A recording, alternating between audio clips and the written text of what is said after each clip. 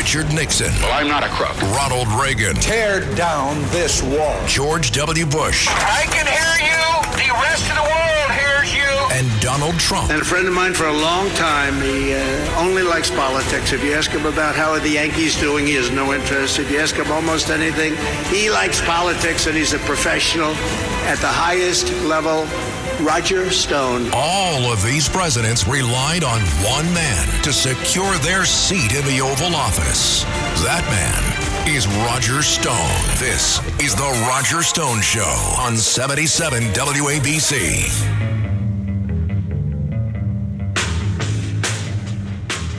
This is Roger Stone, and this is The Roger Stone Show here at WABC Radio. 77 WABC Radio. We're making AM radio great again. The Roger Stone Show can be heard here every Sunday from 3 to 5 p.m. And you can always listen to us at WABCRadio.com because, well, we're streaming worldwide. Here on The Roger Stone Show, every Sunday we talk news, politics, history, style, fashion, food, you name it, we cover it here. And I try to bring you the very best guests. President Donald Trump was our guest in our very first broadcast. General Michael Flynn has joined us. Today we have an all-star lineup, which I'll tell you about in a moment. But I want to urge you to get the WABC radio app and load it up on your cell phone. You can go to the App Store, load it on your cell phone, so you don't miss any of our all-star lineup here at WABC. I'm talking about the great Sid Rosenberg, who brings it weekday mornings. I'm talking about veteran radio journalist Rita Cosby. I'm talking about America's mayor, Rudy Giuliani, who is being targeted, even as we speak, in one of the most outrageous, unfair, manipulated takedowns of a political figure in the history of the United States.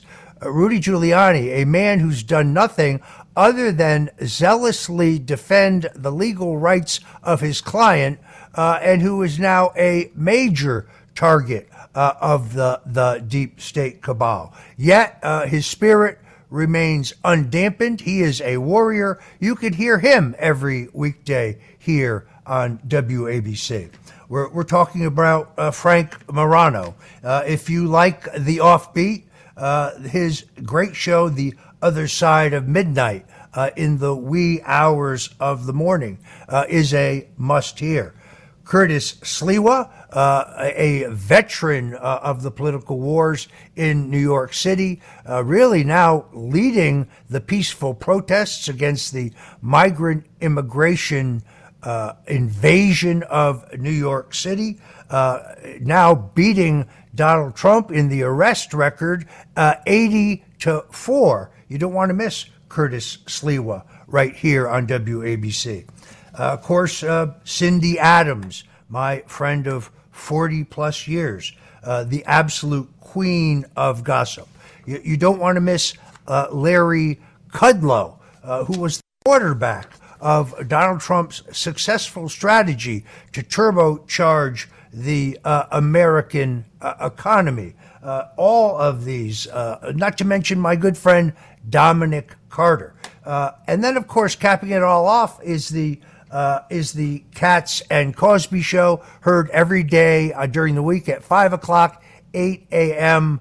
on Sunday mornings, where John Catsimatidis and Rita Cosby break down the most important news of that day. And then on Sunday mornings, they set the table for you in terms of what you should be looking for and at. Also, a very special happy birthday to John Catsimatidis, the owner-operator here at WABC, who's I saw him on Fox 2 nights ago talking about the economy. He is one of the most knowledgeable voices here at WABC. America is the victim of a full-blown illegal migrant crisis.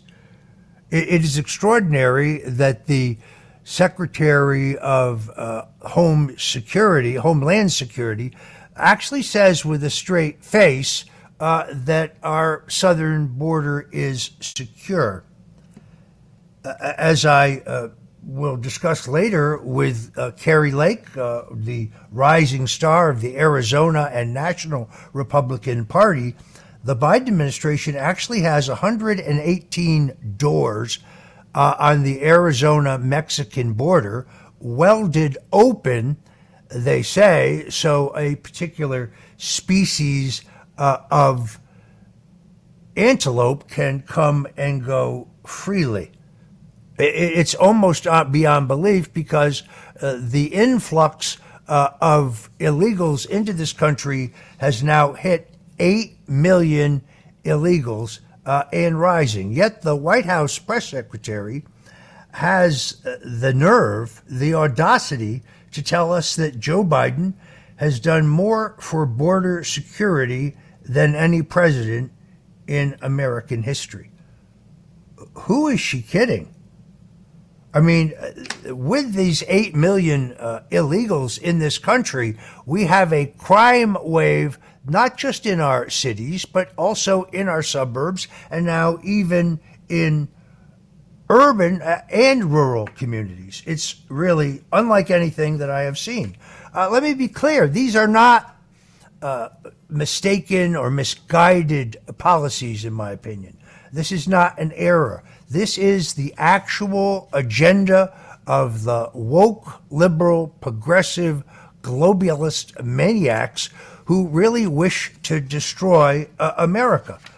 It is, I think, potentially a true toxic mix for the Democrats. In other words, I do not think that the elites in the Democratic Party recognize that the combination of this illegal migrant invasion and the crime and drug epidemics that it brings with it, coupled with the highest gasoline prices in recent history, a 76% increase in the cost of basic foodstuffs, epic inflation, which is crippling the blue-collar, hardworking American family, taxes that are skyrocketing out of control, spending at a rate we have never seen before by either under Republicans or Democrats,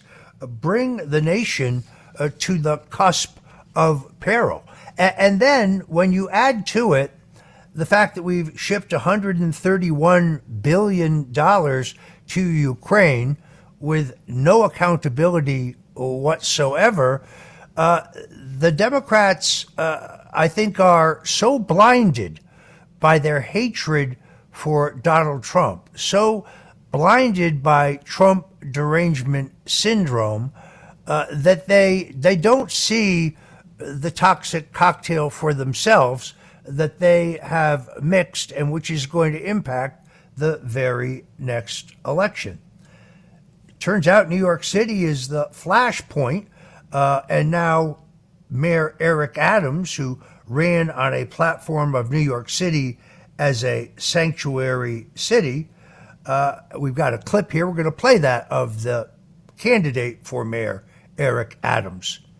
During your campaign to keep New York City a sanctuary, a city, do you have any concern that policy is attracting more people to the border, more people to cross the border to make that dangerous trip? No, not at all. This city has always been a sanctuary city, and we've always managed those who wanted to come to New York City to pursue the American dream. Now, however, suddenly Eric Adams has decided that this armada of illegals surging into New York says it will destroy the city. Here's Eric Adams now talking about the new migrant crisis. Tell you something, New Yorkers. Never in my life have I had a problem that I did not see an ending to. I don't see an ending to this. I don't see an ending to this. This issue will destroy New York City. Destroy New York City. We're getting 10,000 migrants a month. One time we were just getting Venezuela. Now we're getting Ecuador. Now we're getting Russian-speaking coming through Mexico. Now we're getting Western Africa. Now we're getting people from all over the globe have made their minds up that they're going to come through the southern part of the border and come into New York City. And everyone is saying it's New York City's problem. Every community in this city is going to be impacted. We have a $12 billion deficit that we're going to have to cut. Every service in this city is going to be impacted. All of us. And so I say to you, as I turn it over to you, this is some of the most educated, some of the most knowledgeable, probably more of my commissioners and deputy commissioners and chiefs live in this community. So as you ask me a question about migrants, tell me what role you played. How many of you organized to stop what they're doing to us? How many of you were part of the movement to say, we're seeing what this mayor is trying to do, and they're destroying New York City? It's going to come to your neighborhoods. All of us are going to be impacted by this. I said it last year when we had 15,000. I'm telling you now, with 110,000, the city we knew, we're about to lose. And we're all in this together. All of us. Staten Island is saying, send them out to Manhattan. Manhattan is saying, send them out to Queens. Queens is saying, send them out to Brooklyn. No. It's not the game we can play. Open the floor up. What Mayor Adams seems to forget is it is the policies of his president, his party, his governor that brought us to this point.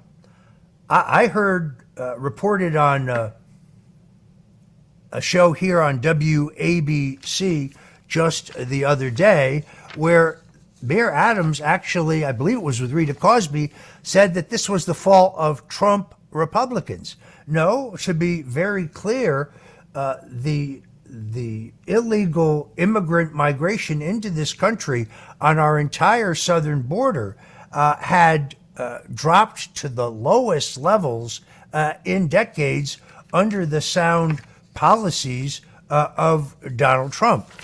Meanwhile, 6 men were arrested in Brooklyn this past week for getting rowdy in the increasing number of protests where American citizens, New York City citizens in every borough, see what is happening before their very eyes. At the same time, I have been watching very carefully the citizen uprising, the peaceful citizen uprising in Staten Island, heretofore one of the most stable and crime-free boroughs. We have seen a skyrocketing of crime on Staten Island. There is really a growing community uprising against the illegal immigrants all across New York City. Mayor Gandhi is still trying to shove these migrants down the throats of the people of New York City, but the people are just not having it. In Staten Island, 180 immigrants were brought there 2 weeks ago. They were put next to a Catholic girls' school in a facility that has not enough bathroom or shower facilities, so they had to put out porta potties and temporary showering facilities outside. This is next to a girls' school and very close to a very stable residential neighborhood. Initially, they sent in 180 illegal immigrants. Then the local citizens, under the leadership of Borough President Vito Fossella, won an injunction. They vacated. Then Mayor Adams repealed in the courts and got that order stayed. 29 of the immigrants came back to Staten Island. Now it is up to 60s. Immigrants are voluntarily checking in and out, some of them going back to luxury hotels in Manhattan, as well as residences, hotel residences in Queens, Brooklyn, and the Bronx. It is unthinkable to me that the Roosevelt Hotel, which is on the list of National Preservation landmarks in the United States, once the political headquarters of Mayor John V. Lindsay, of Governor Nelson Rockefeller, of New York Governor Thomas E. Dewey, one of the most beautiful and elegant old world hotels in the United States, is now essentially a crime scene. There are regular fights in the lobby. We have illegal immigrants who are defecating in the hallways. This cannot be sustained. But now, in a real move, which I think signifies the plan of the Adams administration to push back, they're actually using drones and technology to try to begin to determine the identities of peaceful New York City citizens who are protesting this invasion in their neighborhoods. In Staten Island, once a crowd of peaceful protesters, most of whom themselves are the sons and daughters or grandsons and granddaughters of immigrants, got a sizable crowd. First, a police drone appeared, then a second drone appeared. The drones have red lights on them when they're hovering. The lights turn green when they are recording. What could they possibly be recording? I happen to know they're also using a very high geo-fencing technology to collect the cell phone numbers of all of those who come to these perfectly legal and peaceful protests. There's 100 cops on the ground. They mostly stand by and do nothing. So why is Mayor Adams surveilling peaceful protesters? The drones in question on Staten Island, I'm told, were green half of the time. They're using facial recognition technology. Why are they using law enforcement drones to surveil peaceful American citizens? Perhaps the money would be better spent keeping an eye on this illegal immigrant invasion. Mayor Eric Adams is right. It is going to destroy New York City, but he doesn't seem to recognize that it is the product of his president's open border policies, as well as the policies of Governor Kathy Hochul. The reason that Mayor Adams' plea for help is being ignored is really quite simple. Joe Biden and his handlers realize that in the deep blue state of New York, regardless of what happens, they're going to carry New York in the next election.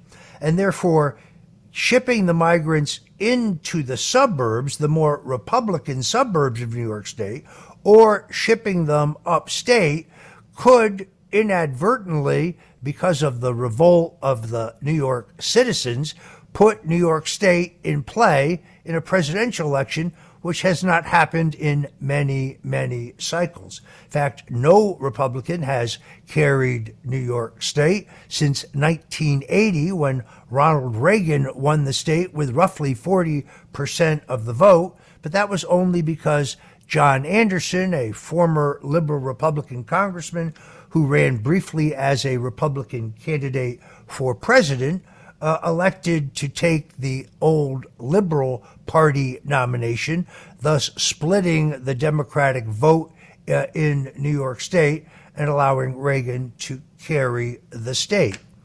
That is not going to happen again, and that is why Joe Biden is offering Eric Adams nothing other than a liaison, someone to keep the Biden administration apprised of what is actually happening and the disaster unfolding on the ground.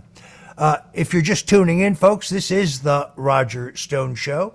We are here from 3 to 5 every Sunday afternoon, talking politics, talking history, talking culture, talking fashion, style, food, you name it. We cover it here on the Roger Stone Show, and we are honored to have you tune in every Sunday from 3 to 5. Now, again, you can listen at 770 on the AM dial if you're in the New York, New Jersey, Connecticut area, where I grew up, by the way, and also the location of, let's face it, the greatest pizza in the world. Or if you're from out of town, you can always listen to us at WABCRadio.com. It is really interesting, the influx of email and text messages I've gotten since I began this show, because in all honesty, the only place that I am allowed to promote it is on X, formerly known as Twitter. So to this day, I can't put the Roger Stone Show up on YouTube. I can't put it up on Facebook. I can't put the links up on Instagram or even put up reels of the show. That's because I am banned from all of those platforms. I know it doesn't make much sense. I'm actually surprised that my Twitter, now X, feed was restored.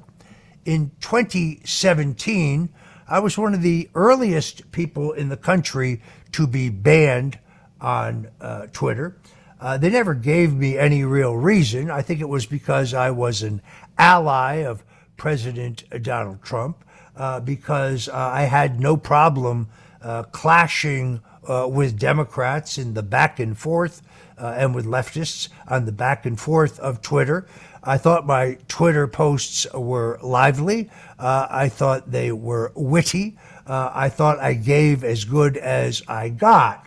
But evidently, when I got to the point where I had 900,000 followers and the entire Russia collusion campaign was kicked off in an effort to try to remove Donald Trump from the White House, well, my voice became too dangerous to those behind that particular cabal. So I would ask you now to go to Twitter. You can follow me, Twitter, now known as X. I would ask you to follow me at Roger J. Stone Jr., Roger J. Stone Jr.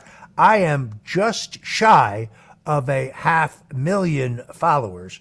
I should say that I was surprised to be reinstated at all when Elon Musk, who I must admit I like very much, even though I've never met the man and never spoken to him, when I read that he was buying the platform, I simply went online and put in an application to be reinstated, believing that that would never happen.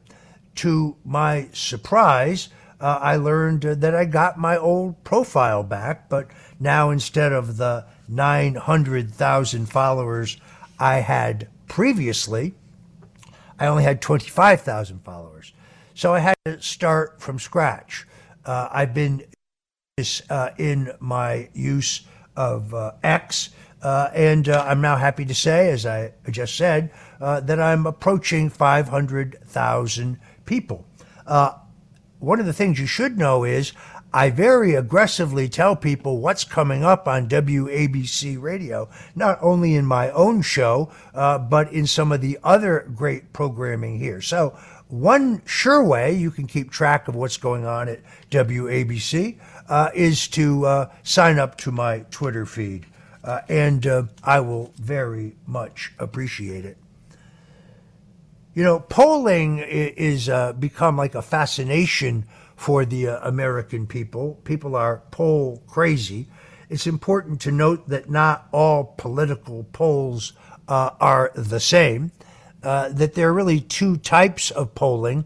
one that is designed by the pollster or whoever the pollster is commissioned by to create a poll to show a desired result.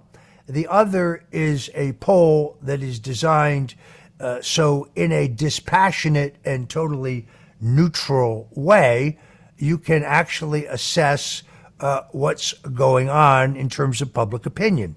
You can find out what issues anger or motivate the voters. You can find out what issues they really don't care about or are not on their radar.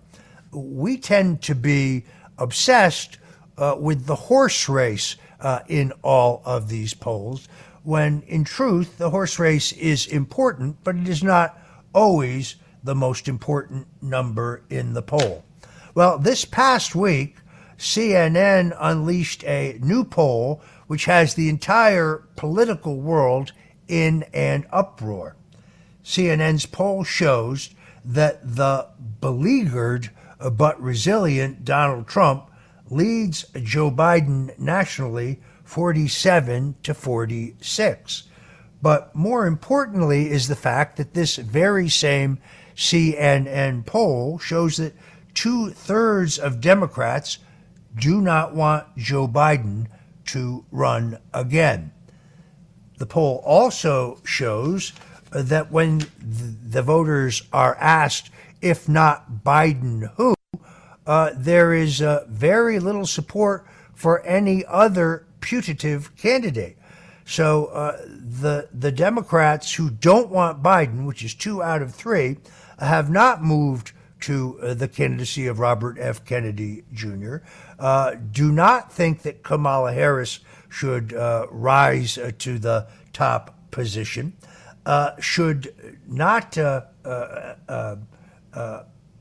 be the Democratic nominee. This is creating a void.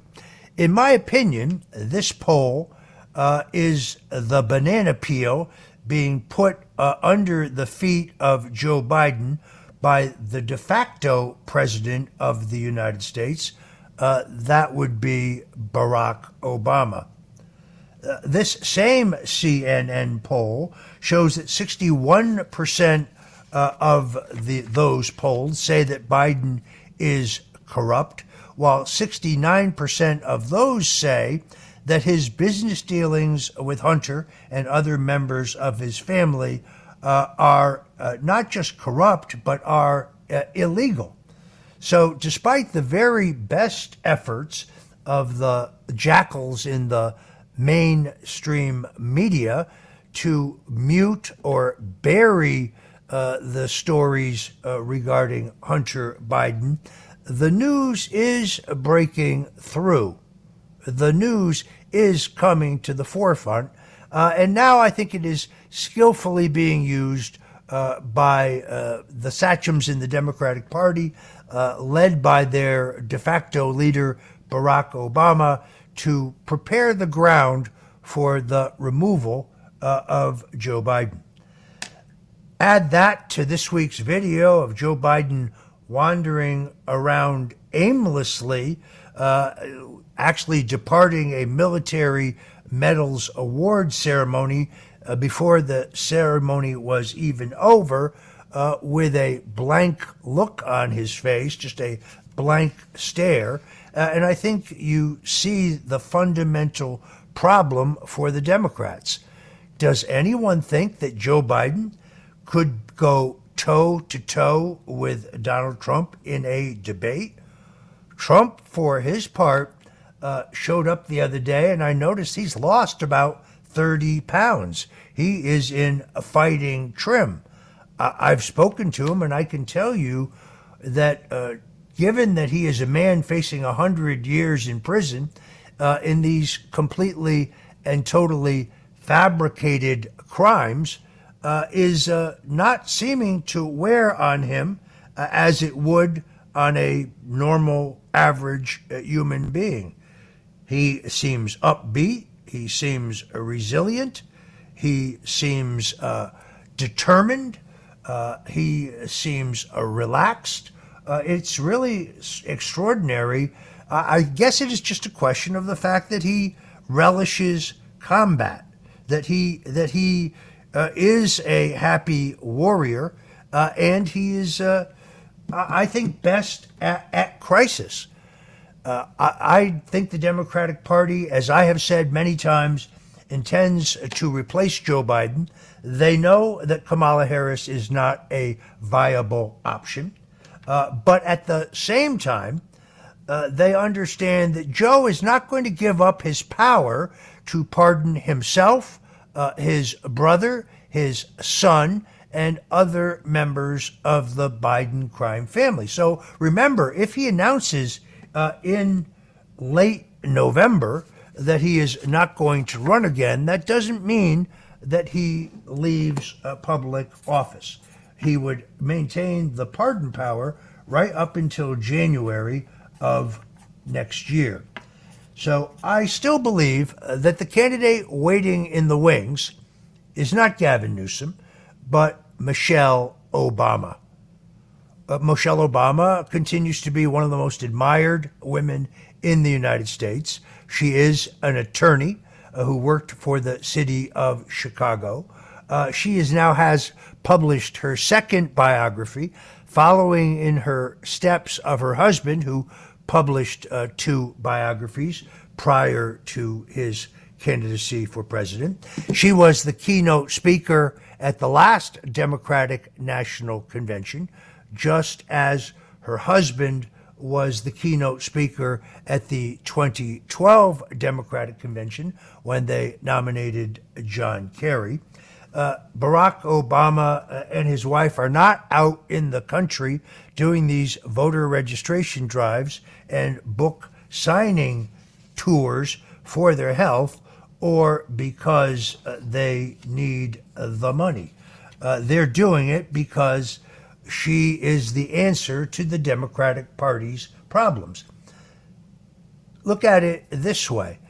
They have changed the Democratic Party nominating process to essentially strip Iowa and New Hampshire, which are normally the first contests in the country, of their delegates.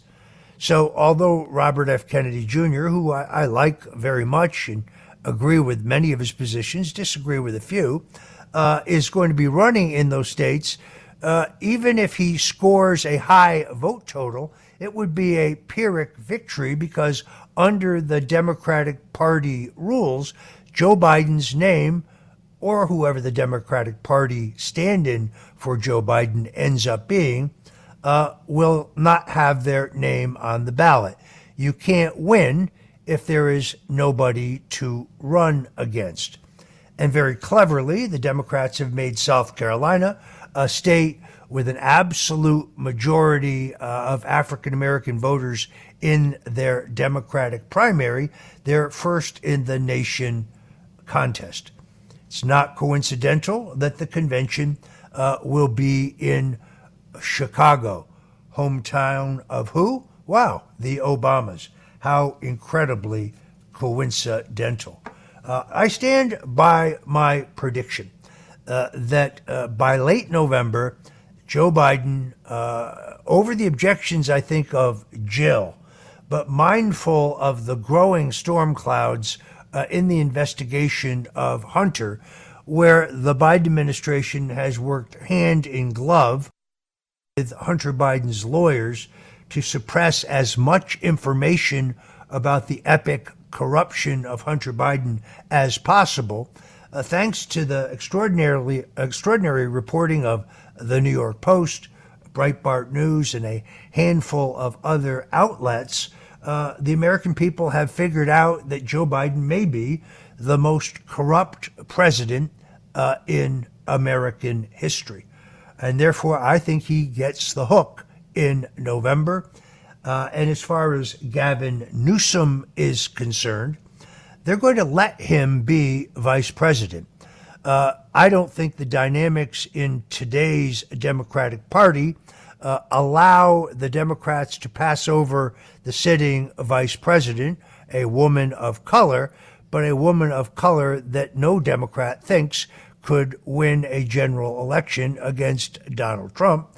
and therefore they can only replace a woman of color with another woman of color, and that is Michelle Obama. There's a terrific documentary called Michelle Obama 2024, also a companion book by my good friend Joel Gilbert, who we've had here on the Roger Stone Show.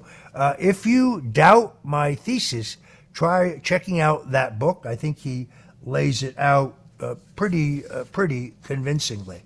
The other thing that's really disturbing me this week is the warfare, the lawfare being waged against Mayor Rudy Giuliani. Rudy Giuliani is one of the greatest men in American history. Not only was he a crime-busting prosecutor, but he took on New York City at a time when the liberals in the media and the power establishment of New York City, who suffered through the ineffective mayoralty of David Dinkins, told you that New York City was done. It was destined to be a dirty, dangerous, poor place where there was no public safety and no economic opportunity. Through extraordinary leadership, Mayor Rudy Giuliani brought New York City back, made it into one of the cleanest, safest, and most prosperous places in the United States. All right, then. So, the Roger Stone Show, we're ready to go. As the great Jackie Gleason used to say, away we go. Richard Nixon. Well, I'm not a crook. Ronald Reagan. Tear down this wall. George W. Bush. I can hear you.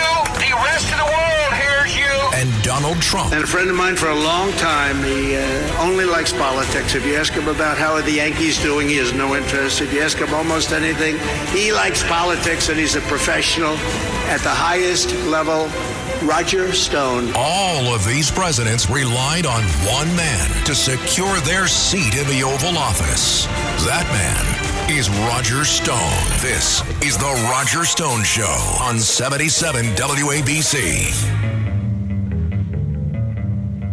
This is Roger Stone on WABC Radio, and this is the Roger Stone Show.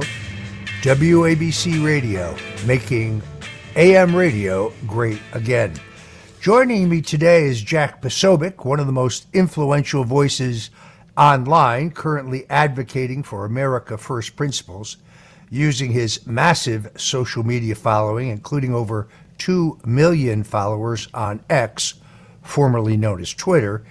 He literally reaches billions of people with his pro-America. He also serves as the senior editor of Human Events, which has been in the vanguard of conservative thought for decades.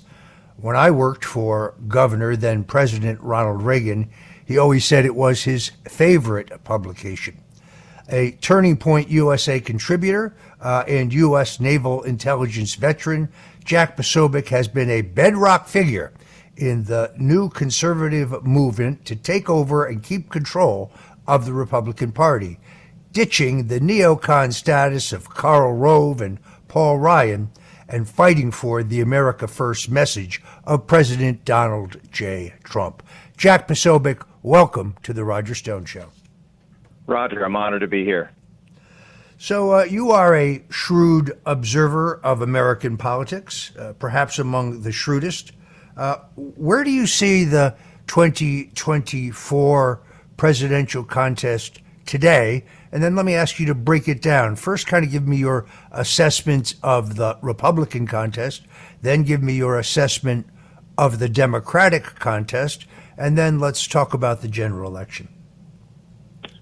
Well, Roger, I thank you again for having me on. I view the Republican primary at this point, by and large, an academic situation, an academic debate, if you will.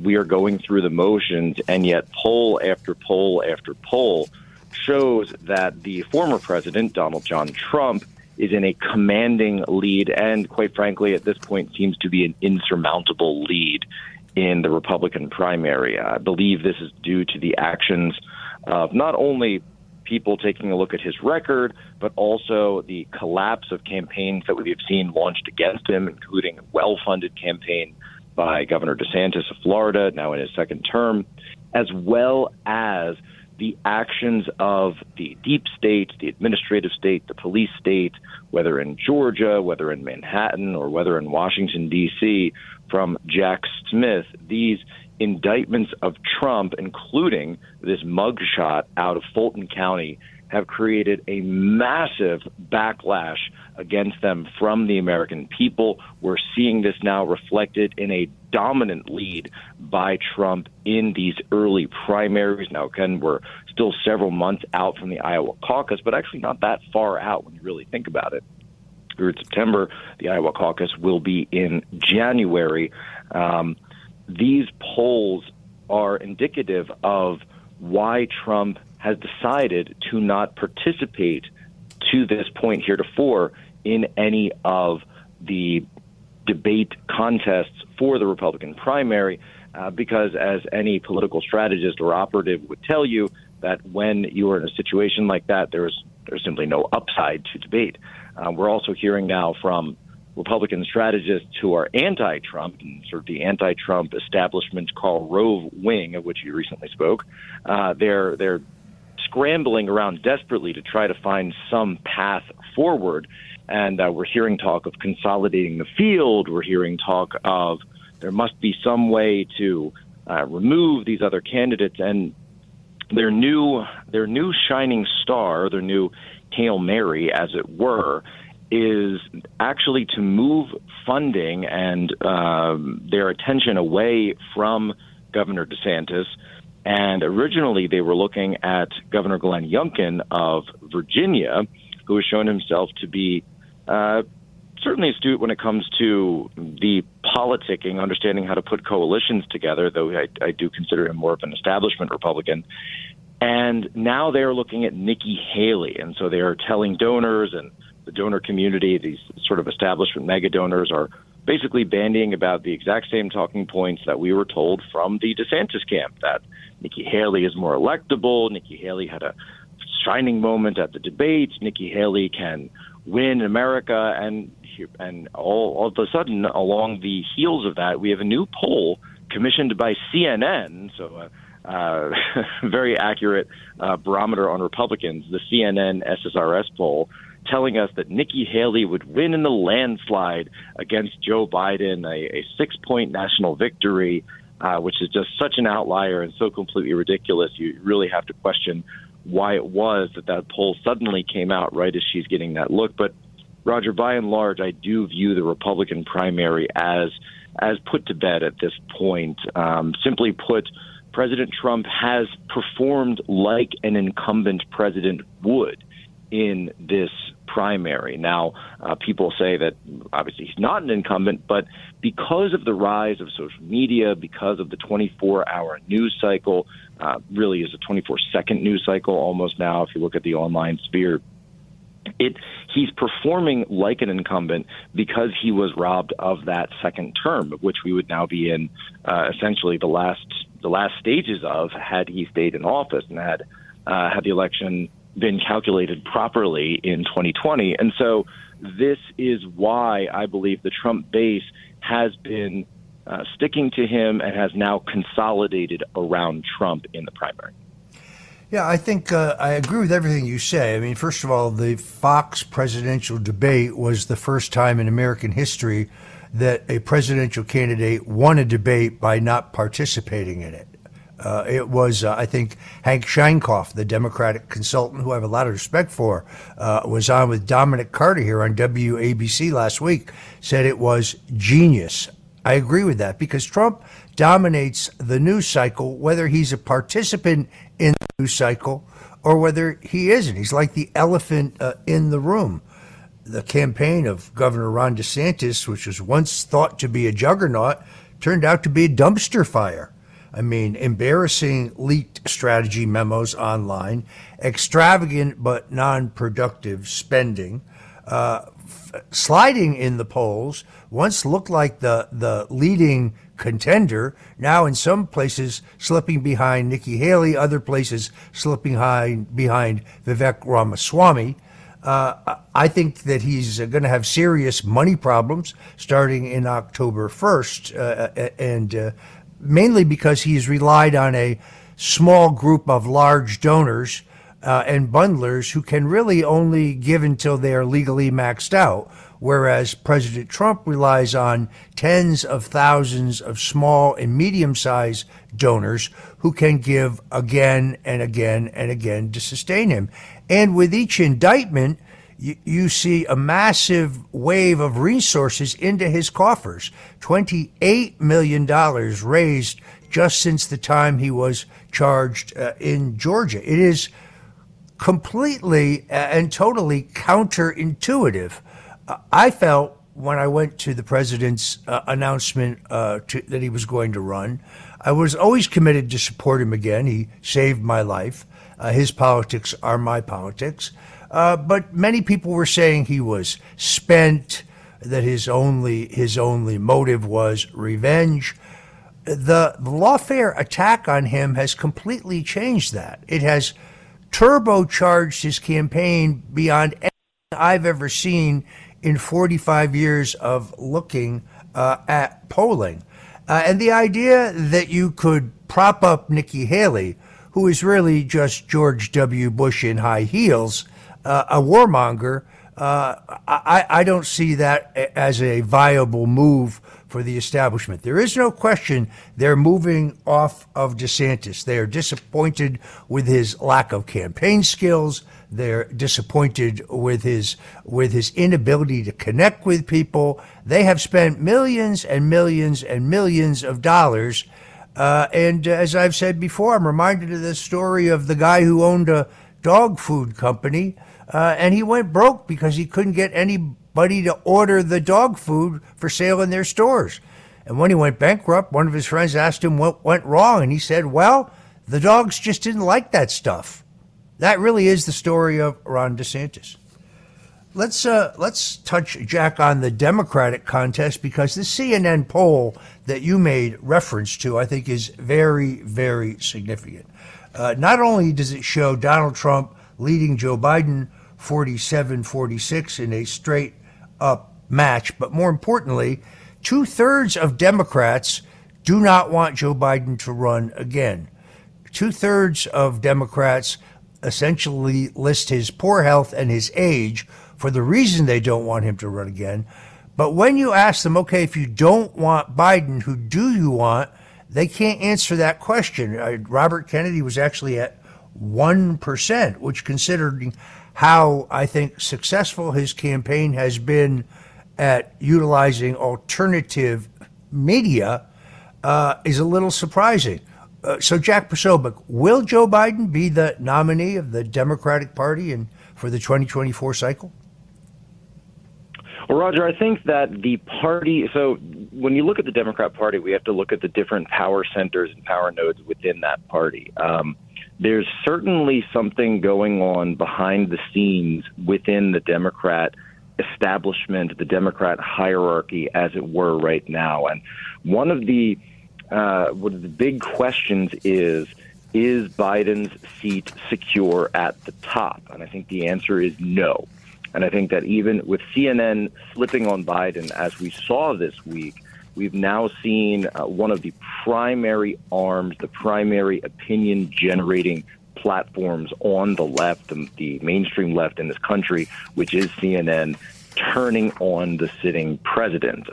This would be akin to Fox News or all the major conservative outlets turning on Trump while he sat as president. It never happened. They waited until election night in 2020, as we all know. With CNN doing this, the question then becomes, what happens? Is this seat open? I believe that the Democrat establishment wants Biden to be in power, and they want him to be that candidate because he is the candidate for which there is so much equity, actual equity, brand equity, not the woke stuff, built into him because of his years as sort of Barack Obama's sidekick, the bosom buddy of Barack Obama. He is, by and large, still remembered by Democrat voters as that man. And for low information voters who don't pay attention to the news on a regular basis, they generally have a favorable look on him. Again, I'm speaking of the Democrats.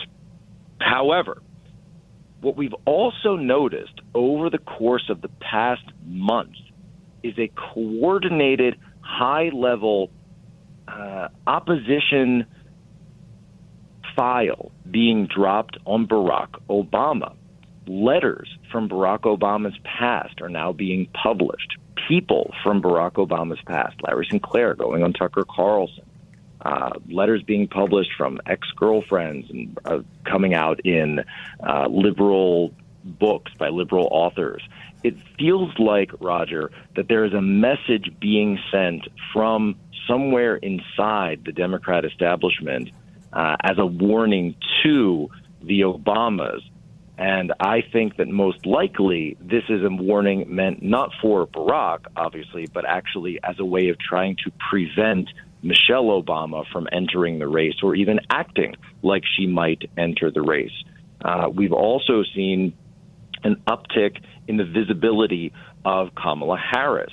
So Kamala Harris has been giving more interviews. She and her team, where there's no love lost between her and Biden, as I've recounted on my Human Events show, all the way since the beginning. We've called it the shade war between the Kamala Harris camp, Team K and Team B within the White House.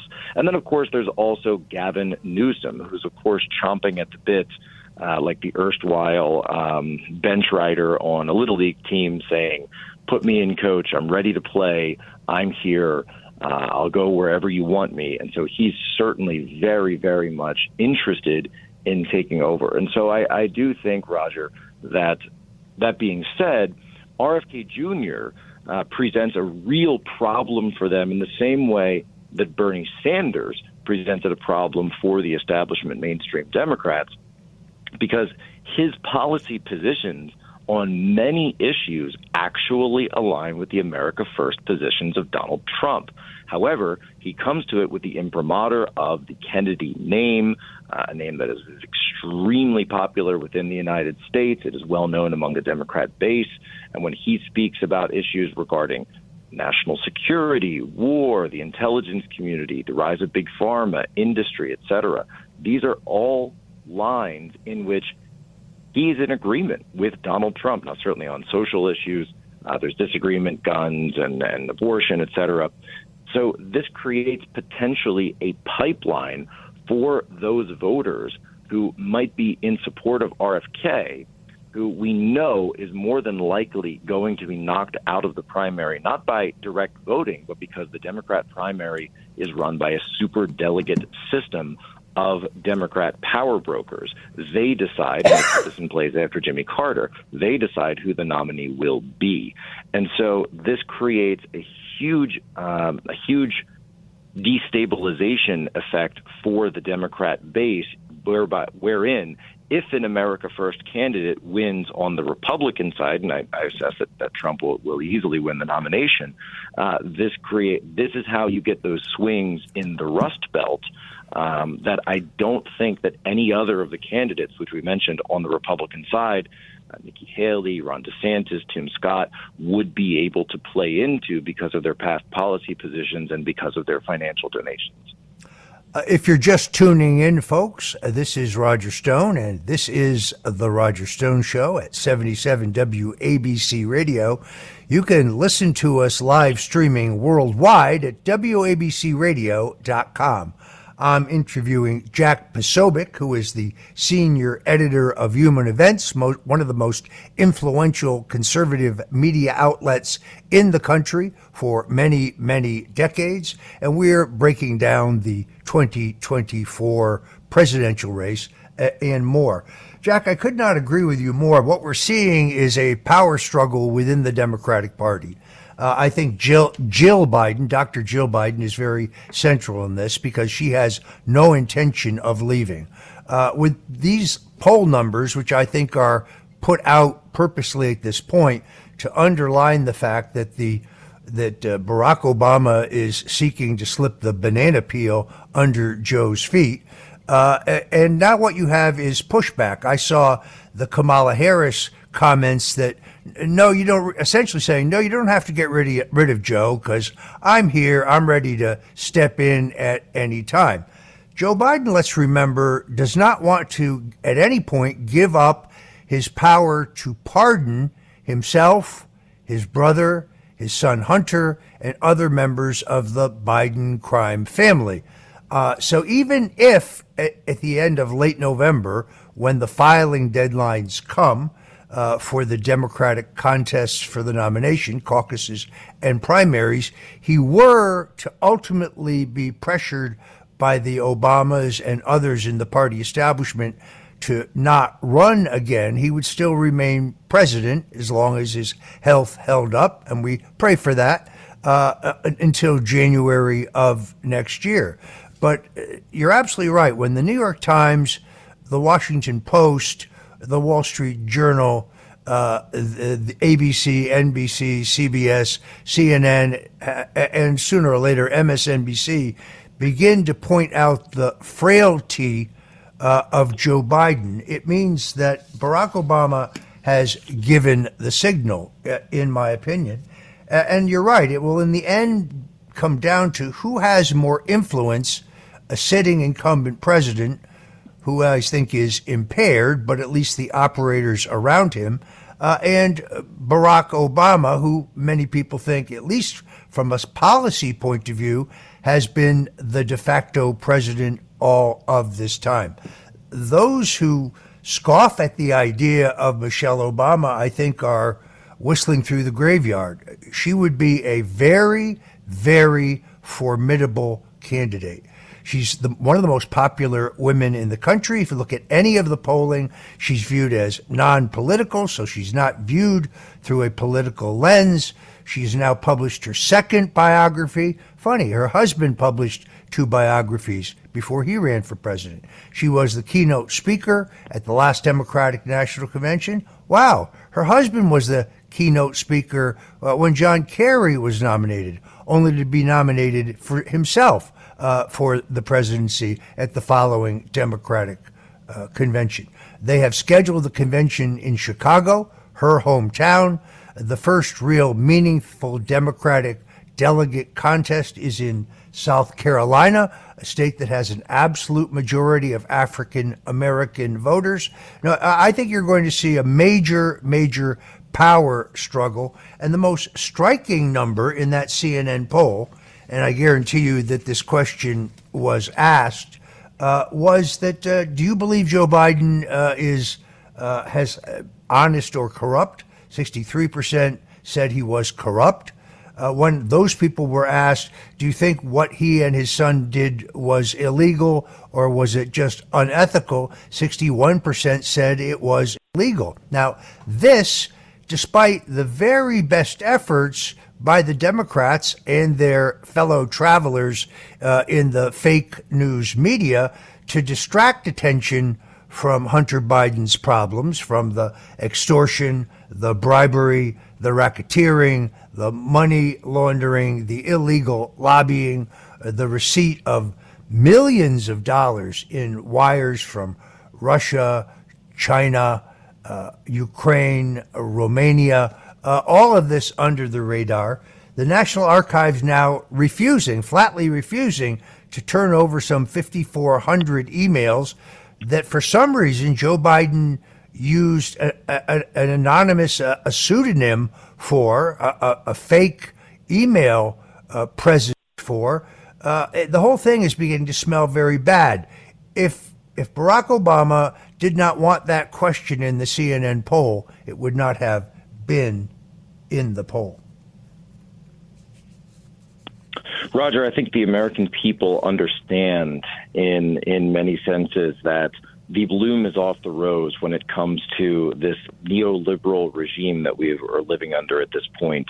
In many ways, there are a lot of retreads from the Obama administration that are now serving in the Joe Biden administration, not only on the economic side, but the foreign policy side. When you look at folks like Jake Sullivan, like folks, especially like Victoria Nuland, who has essentially become sort of the de facto Secretary of State, that have pushed us deeply into this disastrous conflict, proxy war with Russia. This is something that many people have targeted as saying that from Biden's perspective, he's wanted to be seen as a wartime president. He's wanted to be seen as almost an FDR type figure. He's referred to himself as such many times. The White House tries to continuously portray him as such, and they view his support for Ukraine and continuing support for Ukraine, even in the face of this disastrous counteroffensive, a war that has completely turned into a quagmire for them, and doubling down on American military aid that is being sent over, not to mention this constant question of NATO forces potentially being involved directly in the conflict. It's becoming more and more unpopular with the American people as it has turned into a slog. And at the same time, people are now, and CNN poll bears this out, people are looking at the costs of what I've called Bidenflation. They then call it Bidenomics, which is a horrific branding strategy from the White House, because by putting your name and inserting the name of Joe Biden with economics, he has directly taken full responsibility for the economy. And of course, a sitting president will have this anyway. But the economy is not something that the sitting president would want to take credit for. And so for people living out there, we understand that inflation has gone completely haywire. Prices in this country are absolutely insane. The banning of drilling, which was done by the Biden administration in Anwar in Alaska, at the same time that we see OPEC tightening their production because we have no leverage on the world stage anymore. Saudi Arabia, Iran, these countries are all now joining the China-Russia alliance known as BRICS. This has been a full-on foreign policy disaster by the Biden administration, which is coupled with the economic downturn here in the United States. You know, Roger, one of the most interesting pieces that I found in that CNN poll and some of the other polling that's come out was that, number one, of course, we can see across the board, Donald Trump is leading in poll after poll nationwide, which is not typical for Republicans. It is very hard for Republicans to win in national polling of registered voters and especially likely voters, given the makeup of the nation. It's something that Trump never did in 2016, never did in 2020. He's now leading in some polls. He's +1, +2, +6 in some polls. But also, Roger, it showed that for Americans that are over $75,000 per household, that is where Biden does best.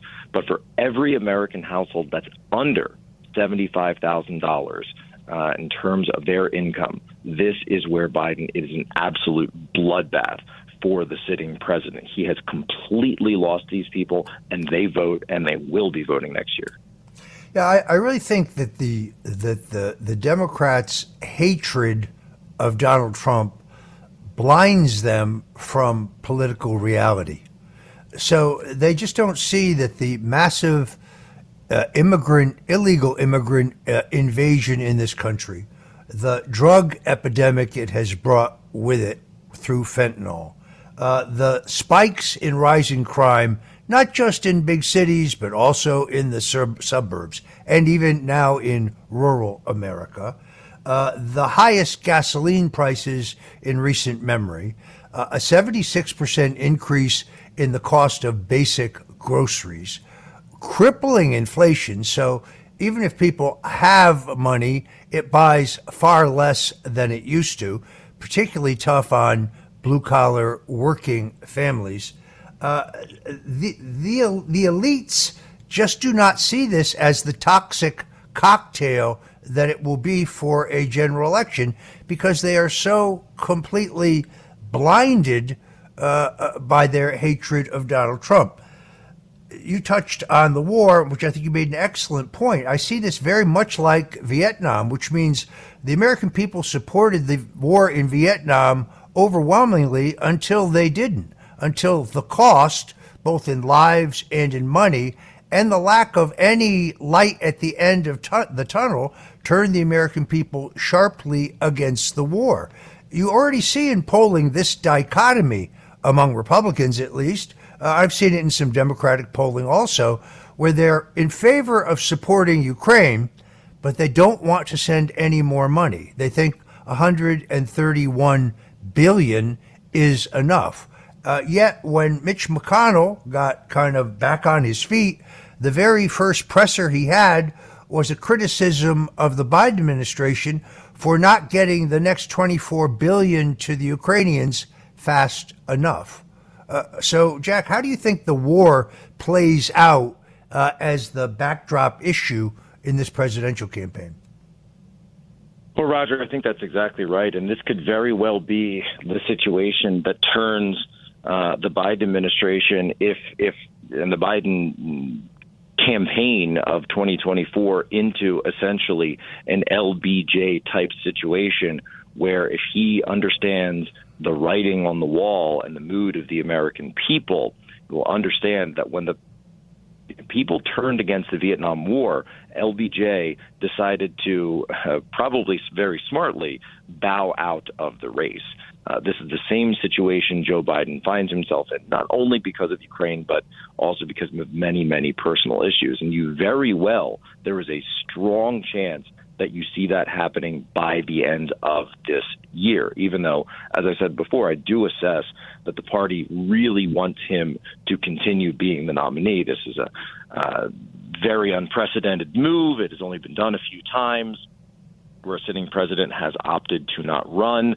Obviously, there would be plenty of reasons he could give, not only the personal scandals involving his son, the fact that he might actually have to testify as a character witness or a fact witness at his son's indictment if it does come up where he goes to trial rather than getting a plea deal in one of these cases, though I think we all agree that those investigations are not really going on. But then you have, as you say, folks, Republicans as well as Glitch McConnell, coming back to their senses and saying we need to spend more money.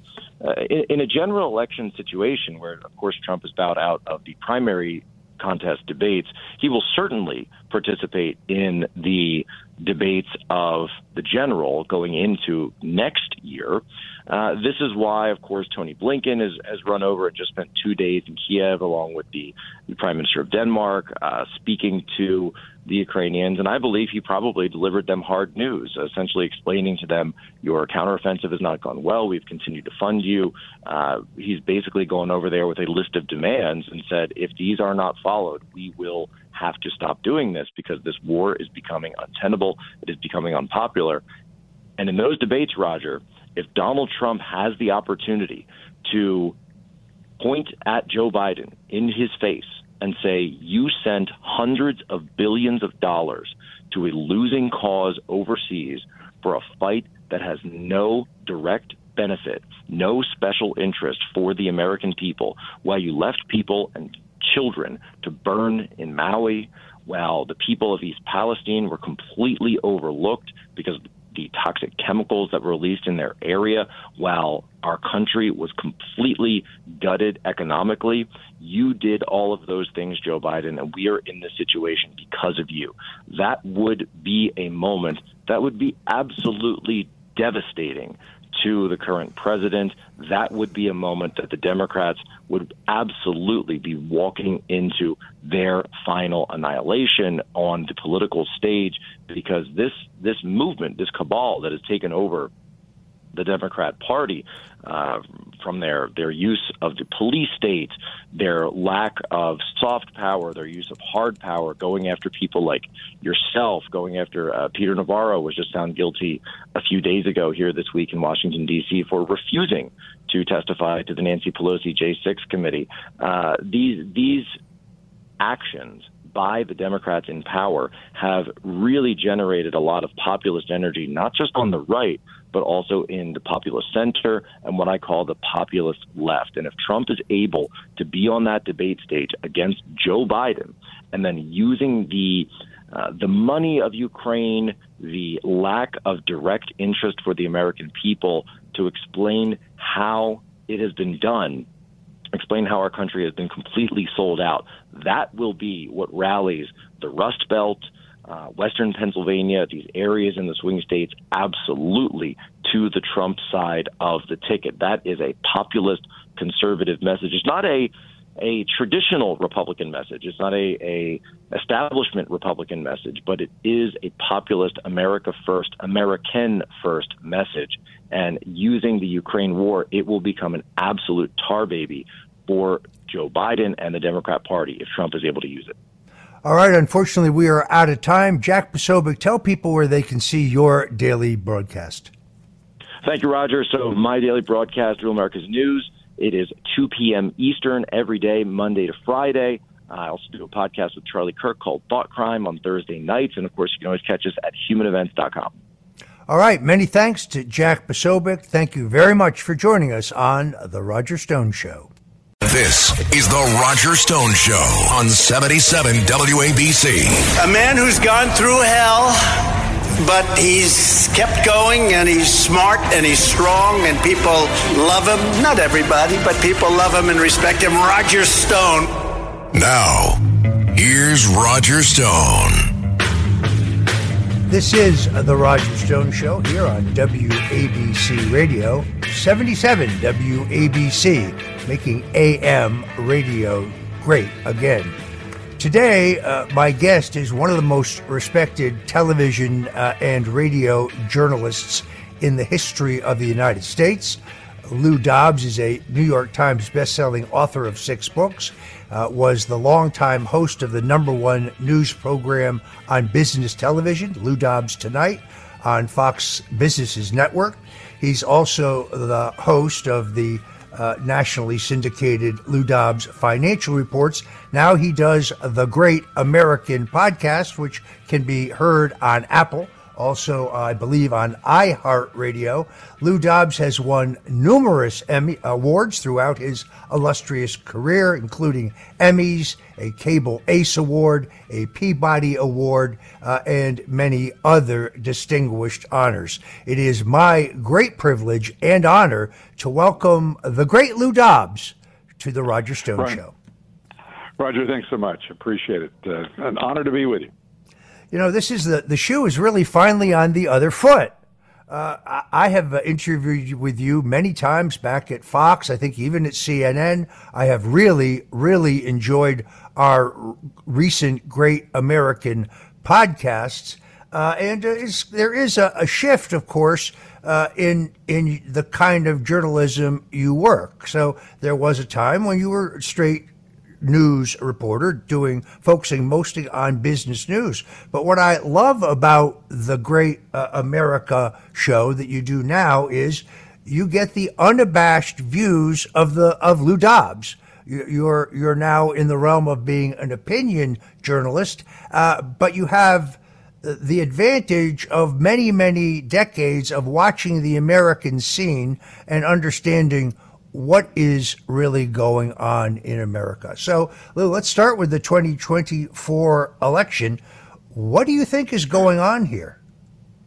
Well, I think a great deal on the part of the Marxist Dems who lead the Democrat Party. A great deal is going on. We're watching them move into action already across battleground states from 2022 and 2020. They are prepared again and are starting to reveal their strategies.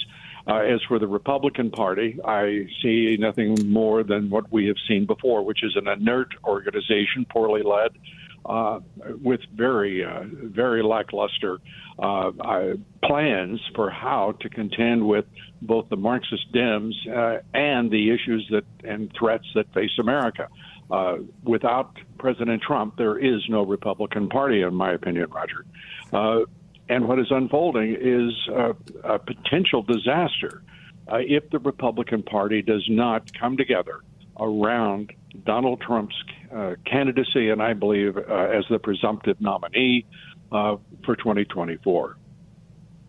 Yeah, the Democrats, particularly the elites in the Democratic Party and their close friends in the mainstream media, don't seem to understand the potential toxic mix of the country being flooded with 8 million illegal immigrants, bringing crime, bringing fentanyl, bringing drugs beyond fentanyl, bringing a drug epidemic, in fact, bringing spiking crime that's now not just in our cities, but in our suburbs, really across America.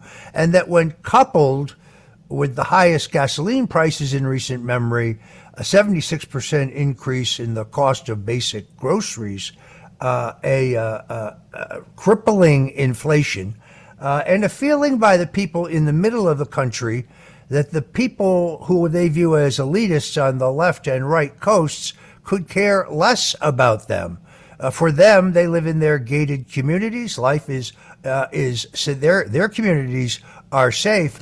I see the kind of anger rising in America among middle America that I saw in 1968, for example, that I saw in 1980, for example, two elections that produced Richard Nixon, of course, and Ronald Reagan. So I really think that the elites in the Republican Party still don't understand that Donald Trump has a unique and innate ability to reach certain voters in Michigan, voters in Wisconsin, voters in Georgia, voters in Arizona, voters in Pennsylvania, who no other Republican has been able to get. Not Mitt Romney, not John McCain. He really has a unique dialogue with the blue-collar working middle class in America, and these people are increasingly angry. I think you're exactly right. I think they're angry. I think they're frustrated, and I think they're desperate. This is a time that, the likes of which we've never seen before. Like you, I'm a product of the '60s. I went through as a journalist covering everything from the '70s forward. At no time do I remember such obvious desperation on the part of the middle class. And by the middle class, I'm talking about working men and women. I'm talking about their families and all who aspire to the middle class. Working people across this country are right now simply desperate.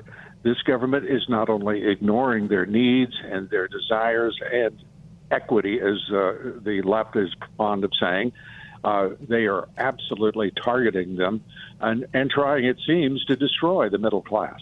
And interestingly, the middle class cannot right now, I believe, focus on what is really being done to them through the Democrat Party, through the deep state, which is in control, of course, of our entire federal government. Roger, I say this to folks from time to time. You don't have any part in the federal government except as a target. And the reality is that the Marxist Dems, and we have to acknowledge who they are and what they're doing. They're a Marxist, and they have taken over the Democrat Party. Most of the Democrat Party, in my judgment, is now Marxist. They are certainly, at the very least, in favor of vast government power over the American citizens. Instead of being afraid of, our government, we should be certain that our government at least is respecting us, and that is gone. And for middle-class working people in this country in particular, small business people, the foundation of this country, the place where the American dream lives brightest, we have watched the Democrat Party go after them, whether it's in taxation, whether it is in outrageous regulation, whether it is in terms of cultural issues, whether it is denying a parent's right to know what is happening in public schools with their children, and these indoctrination programs that have been adopted by both teachers' unions and are instilled, throughout the curriculum from K to 12. And then meeting quite a different culture when you get to the colleges and universities of this country. We are failing our children miserably. The Republican Party has much to atone for as it begins the battle against the Democrat Party. But everyone has to understand the Democrat Party right now is the enemy of the American people. It's really quite remarkable because you're right. I'm a 45-year veteran of American politics, and I remember a day when the Democratic Party was pro-capitalism. I remember a day when the Democratic Party supported a strong national defense. I remember a time when the Democratic Party was the bulwark of civil liberties. I remember a time when particularly the liberal wing of the Democratic Party detested the FBI and thought that the FBI violated their civil liberties through mass illegal surveillance during both the civil rights struggle and the Vietnam War. What happened to the old patriotic, left of center, but patriotic Democratic Party of John F. Kennedy and Harry Truman? Well, I think amongst the things that have happened to get us to this point, Roger, there certainly was the presidency of Barack Obama when he brought an administration that was anti-journalist, anti-free speech. No one has prosecuted more journalists in this country in our history than did the Obama administration. The Biden administration, which is I view as the third term of the Obama administration, is not quite to that level. It just simply has turned the spigots off and does not put the President of the United States before cameras or microphones, and if so, then only for a matter of brief moments and absolutely no substance of any kind. And the national so-called legacy corporate media just stands there and in obedient silence, without protest, without objection, and certainly without following up on the story, perhaps with one question. Why in hell aren't you talking to us about the issues that matter most to the American people? And when they will be directed to various executive agencies, of course, by the press secretary, but the answer will still be stunning silence. I think what I am seeing in the Democratic Party, and I think you'd have to be a pretty careful observer to see this, is the beginnings of an internecine war within the Democratic Party. The CNN poll released a couple days ago, which shows that Donald Trump would yet again beat Joe Biden. The fact that 63% of the people think that Joe Biden is corrupt, and of those, 61% said what he did was illegal, not just unethical. These are shots across the bow, I think arranged by the Obamas, because they have serious reservations about Joe Biden's ability to limp through another presidential campaign. The idea of a Biden-Trump debate is unthinkable at this juncture. Trump he's lost 30 pounds. He is at the top of his game. I mean, I traveled with him for 4 days 3 weeks ago, and the guy's zeal, his zest for combat, his resolve, his determination. By the way, Lou, he listened to the Great America Show podcast you and I did, and he loved it. Loved it. I'll send you his text message. He loved it. He's at the top of his form. He is only 77 in physical age, but he appears not to have aged at all. He is sharper and more combative and more ready for what he keeps calling the final battle than I have ever seen him previously. And clearly there is growing feeling among the Democratic Party sachems that Joe Biden can't make it. And Kamala Harris fits into this mosaic when she comes out and says, well, don't worry about Joe, meaning let Joe run, because I'm ready to step in at any moment if anything should go wrong. In other words, a signal to Barack Obama and his, I think, potential candidate wife, Michelle, don't you dare try to pull the rugs on an incumbent president. Also notice a spate of anti-Obama stories now suddenly starting to leak. One of his biographers reporting publicly that the former president says that he has lust in his heart for men, to steal a phrase from Jimmy Carter. The Tucker Carlson interview where Larry Sinclair comes forward claiming that he did drugs and had sex with Barack Obama. So I think you have to read.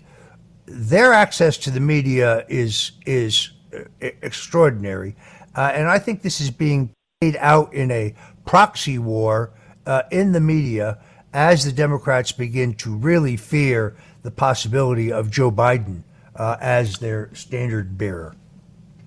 I think you're correct. I do believe that we have to square up a few things, though, in regard to Obama and the Biden administration. There is no doubt in my mind whatsoever that a cabal, for want of a better word, of Marxist Dems have been working for a very long time and put Obama where he was in 2008 and where he stands now as if you will, the master of the puppet president, Biden. The audacity, the indifference, the ignorance of the Democratic Party to allow both Kamala Harris, an absolutely inept politician, as well as, it seems, a person incapable of coherent thoughts or expression, and an impaired, compromised presidential candidate at the time, that is, Joe Biden, to put them together into the most powerful offices in the country is an act of such grievous assault on the republic that I don't think any voter in the country should ever again vote for a Democrat. This could be a death blow to the republic, what they have done. Because if the impeachments go ahead against Biden, and frankly, I hope that they do, because I think with this level of corruption, there's no other responsible alternative. We can talk political strategies and till dusk, but the reality is decency and regard for law and order in this great republic demands that we begin an impeachment of Joe Biden. The evidence is clear, and this is, as I say, no time for politics on that issue.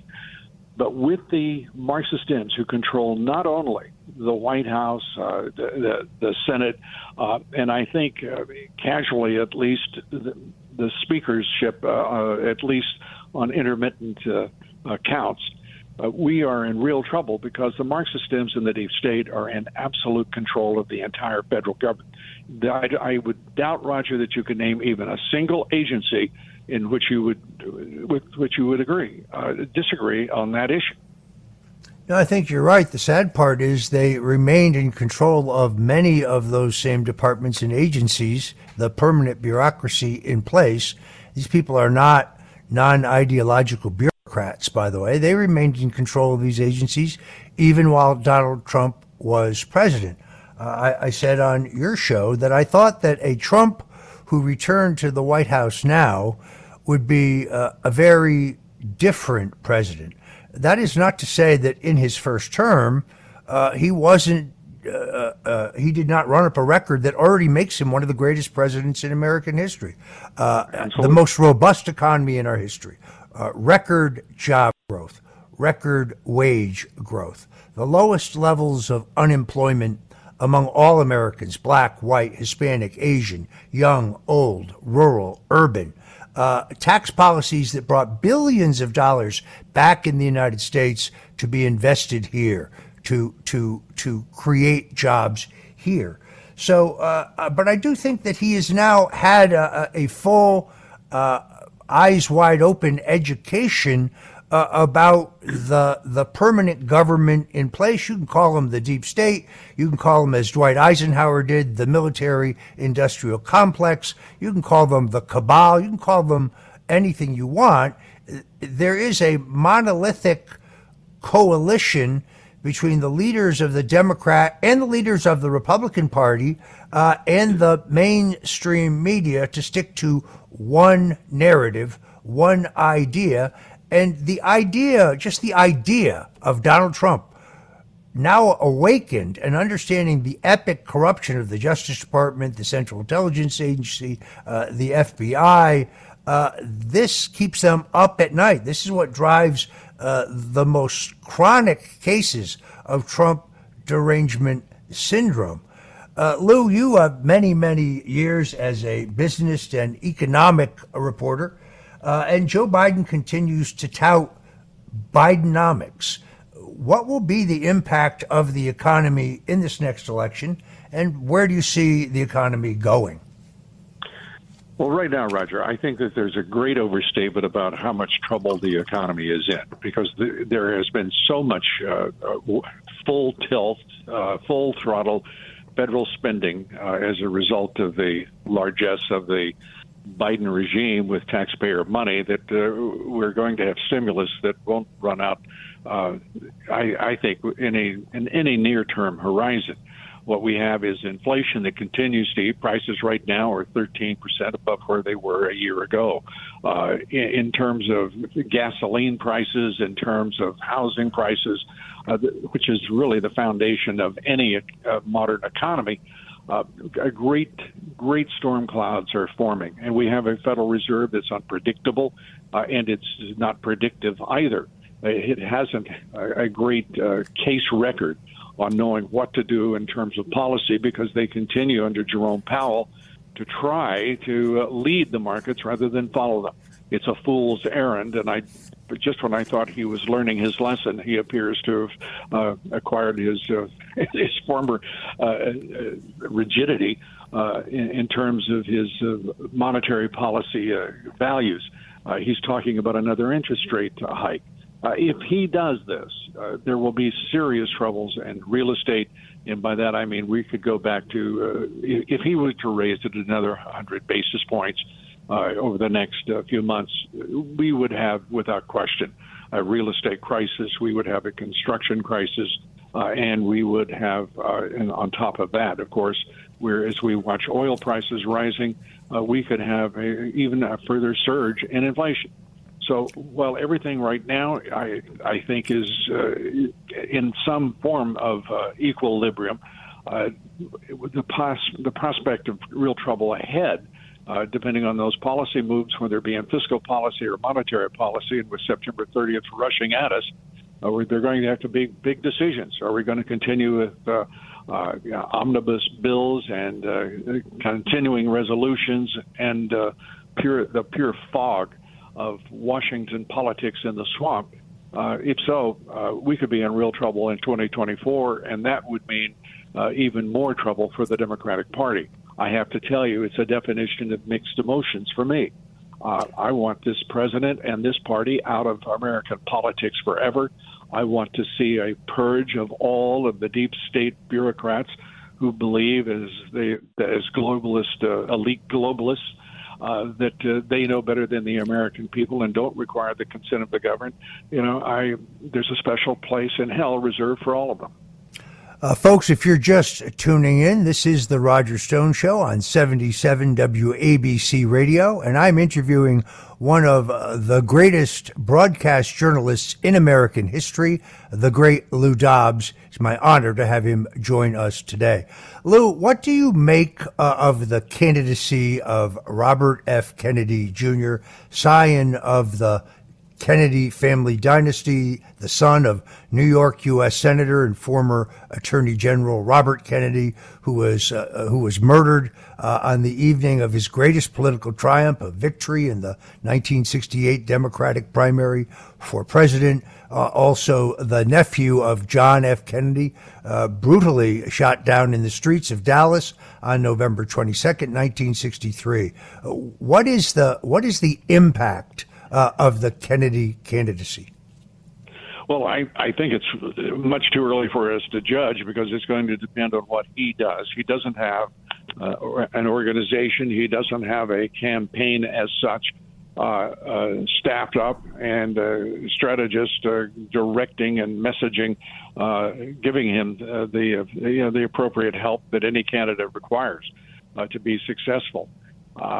In terms of the man, I happen to have great respect for him, because he was the dissenter against Big Pharma, the vaxxers, and, of course, the public health bureaucracy that really doesn't give much of a damn, apparently, about the health of the American people. They have rules. They want mandates. They're, for crying out loud, Fauci, who remains their spokesperson, talking about bringing back masks. To his credit, RFK Jr. has been vocal, and he's been right, and he's a much-needed voice. I think he would scare the heck out of the Marxist Dems, because he would take out a significant portion of votes. I don't know what the number would be, but I think that the race in 2024 could be decided by a third-party candidate in either party. So that is a potential, if you will, hurdle that I think both parties have to contemplate. And as far as RFK is concerned, I'm a fan. I'm not in any way putting him on the level I would of any other presidential, well, a lot of other presidential candidates, but I certainly wouldn't put him on the level of a serious contender for the nomination of the Democratic Party. Yeah, I think this could play out in a slightly different way. One of the problems is that the filing deadlines and the difficulty of getting on the ballot as an independent candidate. It's hard enough to get on the ballot as a minor party candidate. Remember, the rules for getting on the ballot for candidates are written by Republicans and Democrats working together, who try to make it as difficult, expensive, technical, and onerous as humanly possible. So really, Robert F. Kennedy has two choices. He can contend for the nomination of the party of his uncle and his father, a party in which the Kennedy name still reminds many of Camelot, or he could run as an independent, which he understands, while he could impact the final race, is not going to get him to the White House. Now, he's the only Democrat who is talking about sealing our southern border, who understands the urgency of sealing our southern border. He's the only Democrat who doesn't want to hand over $2 billion to the lunatic Iranian regime so they can resume their nuclear weapons development. He is the only Democrat who is questioning the billions of dollars that we are shipping to Ukraine, and who correctly states that our support for the Ukrainians in this war is a violation of the Minsk Accords, where when the Russians allowed the reunification of East and West Germany, in return they sought and got from us, specifically by Secretary of State James Baker, a commitment that we would not try to push Ukraine on their border into NATO. So we're in violation of our agreements. I think Robert Kennedy has articulated the real history here better than anyone else. In that Fox television debate, Vivek Ramaswamy, who's a very good talker, I think in his exchange with Nikki Haley on this very same issue, he came out second best because he did not state the history of what has happened in Ukraine and why we are actually there. The silos for thermonuclear missiles have already been built on the ground in Ukraine. What this war is really over is whether we are going to, as NATO partners, load them up with intercontinental ballistic missiles that are aimed at Russia. Now, people will hear this and say, oh, Stone is he's a Russian intelligence spy, he's soft on Putin. No, Putin is a brutal authoritarian dictator, hardly soft on him. But these same people keep telling us, oh, Ukraine is a democracy. Ukraine is not a democracy.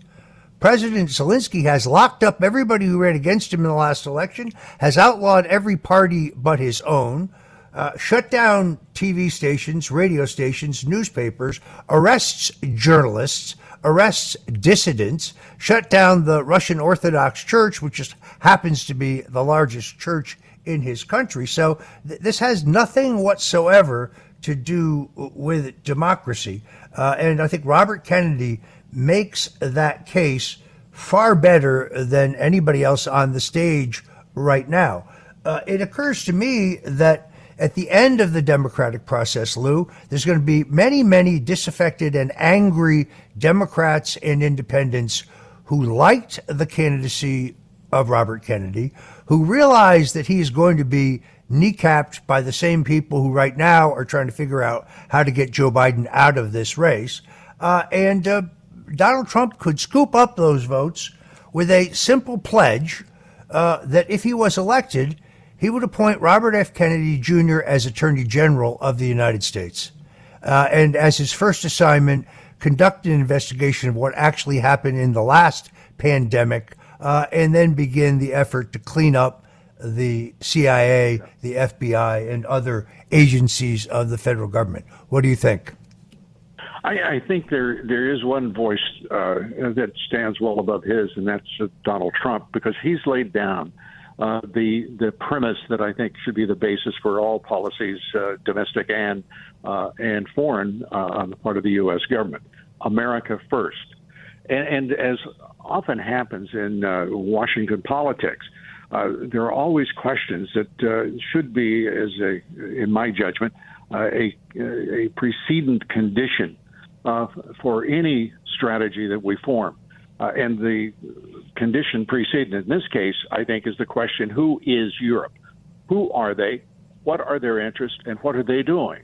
And why is it that we would drive Ukrainian policy from Washington, D.C.? The reality is that we've now moved what I estimate to be somewhere between a fifth and a quarter of our combat-ready troops into the eastern flank of Europe. For what purpose, to what end, and if it is to be a buffer zone for NATO, I think it's even more mindless than most policies that I consider abhorrent. This is a monstrous decision on the part of the Biden administration, and the question that the American people are not having answered for them by our national news organizations or either political party is: where is the Ukrainian money coming from? Is it all coming from the United States? No, but about 95% of it's coming from the United States. And why isn't the European Union sending billions of dollars? And why are they not moving NATO forces into position? Because they can't, because they are not in any way a deterrent force. They're not sufficiently trained or equipped. And for that to be the American policy, that we will stand up for Ukraine while the continent itself is not taking responsibility and expressing its interest through policies, particularly against the invading Russians, is completely inexplicable to me. What do you think, Roger? Lou, I tend to agree with you. Unfortunately, we are out of time, but I want to thank you very much for joining us here on The Roger Stone Show. Lou, tell people where they can get The Great America Show. Well, thank you, Roger. I really enjoyed our conversation as always, and I thank you so much. The Great America Show is available on all podcast platforms, I'm pleased to say, and I recommend it to you highly, ladies and gentlemen, as you might guess. Thanks, Roger, so much. Lou Dobbs, one of the greatest broadcast journalists in American history. We are honored to have had you on The Roger Stone Show. My honor. Thanks so much, Roger. This is The Roger Stone Show on 77 WABC. A man who's gone through hell, but he's kept going, and he's smart, and he's strong, and people love him. Not everybody, but people love him and respect him. Roger Stone. Now, here's Roger Stone. Back on The Roger Stone Show here at 77 WABC Radio. I want to remind you that you can listen to us at 770 AM on your AM dial if you live in the New York, New Jersey, Connecticut area where I grew up, or you can listen to us at WABCRadio.com where we are streaming worldwide.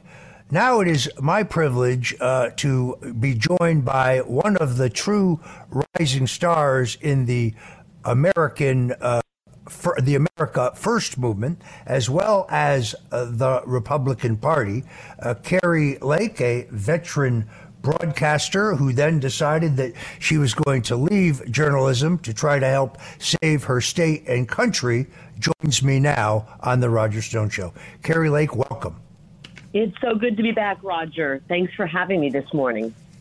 I have said this before, and you have been generous enough to come on my daily broadcast at stonezone.live, which is on every day at 5 o'clock, that in my view, I've been in this business 45 years. I'm a veteran of 13 Republican presidential campaigns. I cut my teeth with Richard Nixon. I was privileged to work on 3 campaigns for Governor, then President Ronald Reagan. I was a staff assistant in the U.S. Senate to Senator Bob Dole, one of the greatest men of the 20th century, in my opinion. And of course, a 45-year friend and advisor to perhaps our greatest president, Donald J. Trump. I have never seen or never met a more charismatic, more effective communicator than Kari Lake. Wow. Well, the pressure's on then. I better not stumble my way through this interview. You've worked for some of the greats, and I agree with you. President Trump, you said maybe our greatest, finest president. I believe he will go down in history as the greatest president in the United States history, and really, truly one of the greatest leaders in human history. I think he's that consequential, and I think we're at that consequential of a moment in not just American history, but in world history as well. And that's why I'm doing everything I can to just remind people that what's happened to him and the reason that he's, I guess, polarizing is he's actually not a polarizing figure. The media has created this hatred toward him. And, you know, working 30 years in the media, I feel it's my responsibility to let people know you have been bamboozled by the media. You've been victim of a smear campaign, the greatest, most effective smear campaign we've ever seen on a single individual, I think, in our country's history. So I'm trying to get the truth out about President Trump. You know him, Roger, as do I. He's an incredible man. He doesn't need any of this, but he wants so desperately to save our country, and that he's willing to stay in the fight. That encourages me to stay in the fight. And that's just what I'm doing right now. Folks, Kari Lake is the daughter of a teacher and a nurse. She grew up in Iowa, the site of the all-important first presidential Republican caucuses. She had 8 siblings, and believe me, she learned the value of hard work. Fascinated by people's stories, she decided to pursue a career in the news industry, where she would become a symbol of truth in journalism, something we don't see much anymore, but ultimately rejected the agenda-driven press and walked away from mainstream media after 27 extraordinarily successful years. Now, Kari Lake ran for governor. She ran one of the most intense, exciting, upbeat campaigns that I have ever seen. Yet at the end of the day, I feel, as do many of her supporters, that victory was stolen from her. It is indisputable that a voter tabulation machine that takes a 19-inch long piece of paper, but is specifically and purposely sent a 20-inch piece of a ballot that the machine will reject, and that takes place just coincidentally in 65% of the most Republican precincts in Maricopa County. And this is just the tip of the iceberg in terms of the level of shenanigans in the Arizona election. You did have some judicial victories this week, Kari. Tell us about that, because many people, including me, are still sore that you are not in your rightful place in the Arizona governor's mansion. Well, it's maybe I should be flattered that they had to throw literally everything, including the kitchen sink, at me to stop our movement. But the funny thing is, the movement has just grown stronger. And they thought, after they sabotaged Election Day and stole our victory right in front of our eyes, everybody saw it, that we would just go away, walk away, and try again next time.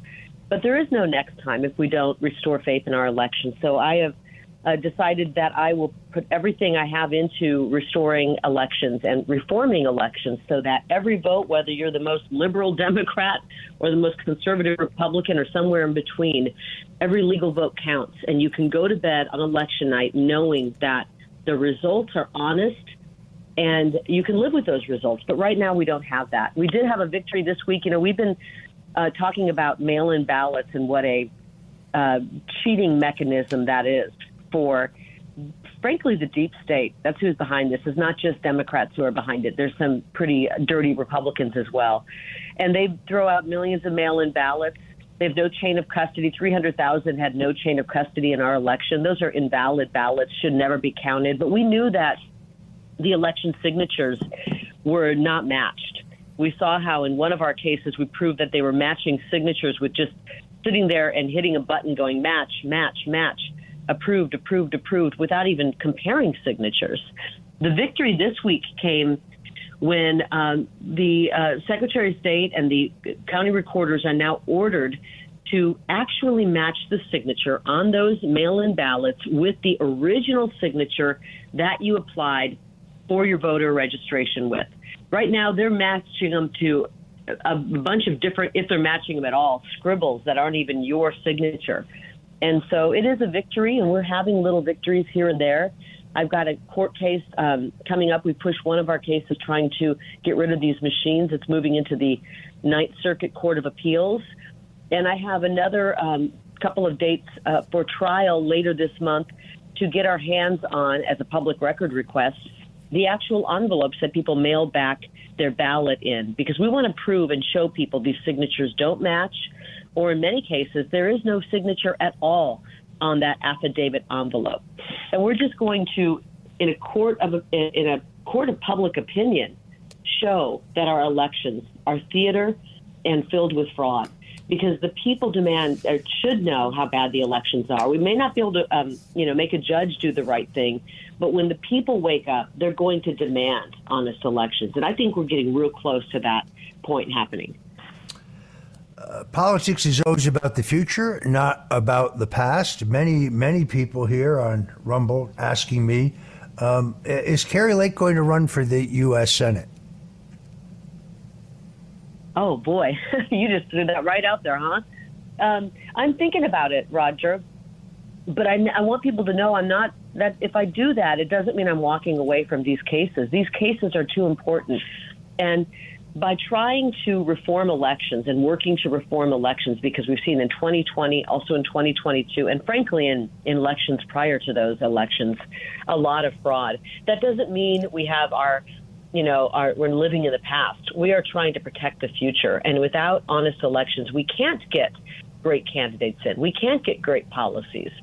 You can't tell me that the people of America voted for a guy who sat in his basement, who on day one opened up our borders, caused strife in the world after having 4 years of peace under President Trump, and tanked our economy. People didn't vote for that. But if we don't get our elections squared away, then we'll never be able to get the people we want in office to bring about solutions to these problems we have. So I am considering it. We have an opportunity to pick up a Senate seat that right now we have a hardcore leftist sitting in office. She's trying to claim that she's now an independent because she knows that she can't win in the Democrat primary.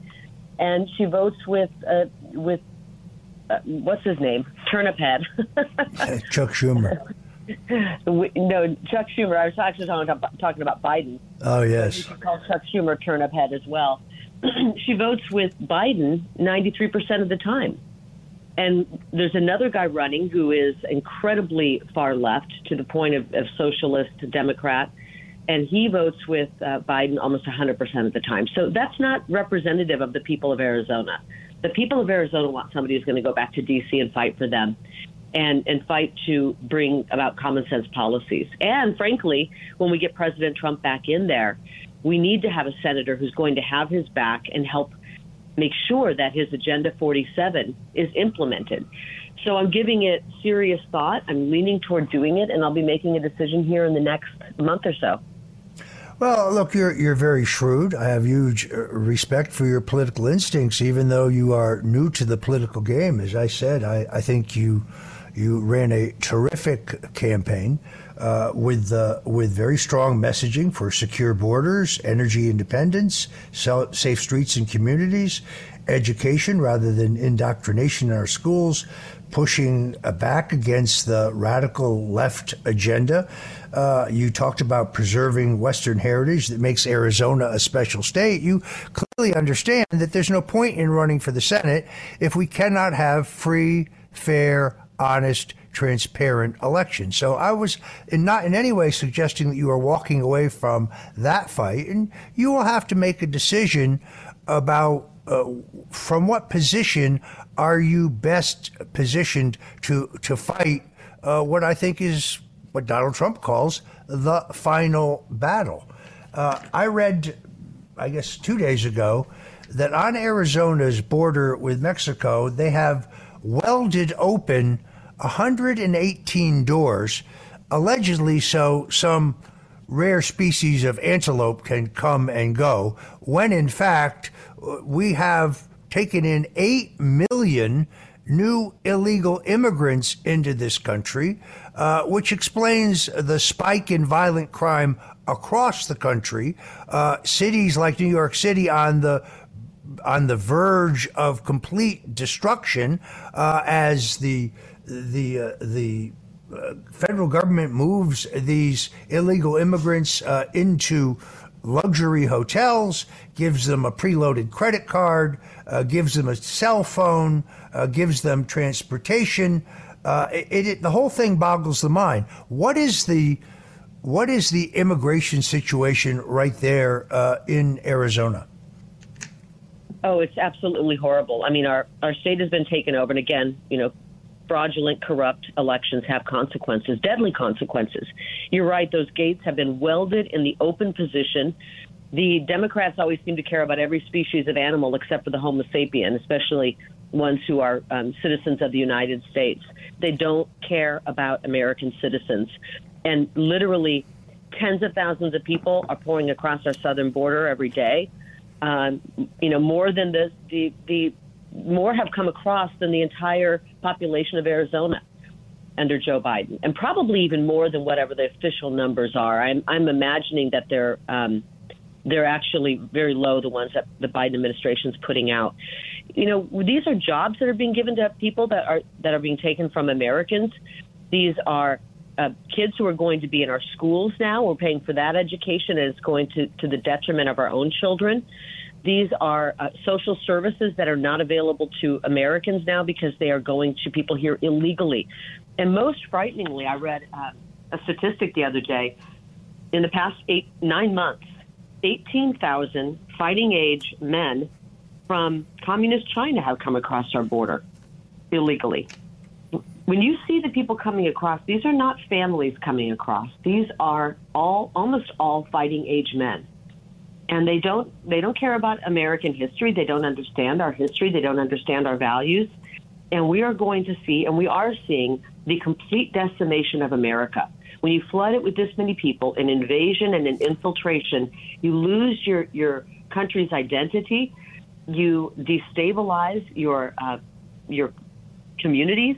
And that's exactly what's happening. And people have been afraid to speak out. But I think that with what's happening in New York City and other cities around the country, we are even seeing Democrats now speak out and say, wait a minute, this is not safe. This is not the right thing to do. And I think I even saw the mayor of New York speaking out and saying he disagrees with the border being wide open. So we're seeing a shift in how people perceive this. And the real bottom line is people are saying Trump was right. He was right to want to have that border secure. I worked in Arizona as a journalist for 27 years in Arizona, and I'd never seen that border more secure than under President Trump. And on day one, Joe Biden pulled all of that back, and he is systematically destroying America. I was just down on the border about a week ago. I was talking to a man. He said he worked at a funeral home. He said the cartels, he said this in a hushed tone because he's afraid to speak out. He said the cartel crime on this side of the border is so bad, and everybody sees it, and everyone's afraid to say anything. He said he was working at a funeral home, and a young man they were preparing for his funeral, preparing the body for the funeral. And he said his wrists had both been cut with a circular saw, just deep enough for him to slowly bleed out. It was a cartel crime. That's how they get their revenge and enact if you cross the cartels. They don't kill you pleasantly. They kill you in the most unpleasant way. And he said he's seeing things like this all the time. Doesn't make the news, but this is the kind of crime that's happening in our cities and states all over this country because the cartels have more power and control than we the people do. All right. Unfortunately, we are out of time because I could talk to you all day. Very honored to have Kari Lake, a true voice for the silent majority, someone fighting back against the relentless assault on all our freedoms, and a woman who I predict her greatest public service lies yet ahead. Thank you very much, Kari, for joining us on The Roger Stone Show. Thank you, Roger, and thank you for your lifetime of work in the American political system to truly get some of the greats elected and support them and stand up for them. I really appreciate you. Thank you. God bless you. Ohio, ready for some quick mental health facts? Let's go. Nearly 2 million Ohioans live with a mental health condition. In the U.S., more than 50% of people will be diagnosed with a mental illness in their lifetime. Depression is a leading cause of disability worldwide. So why are some of us still stigmatizing people living with a mental health condition when we know all of this? Let's listen to the facts and beat the stigma. Ohio, challenge what you know about mental health at beatthestigma.org.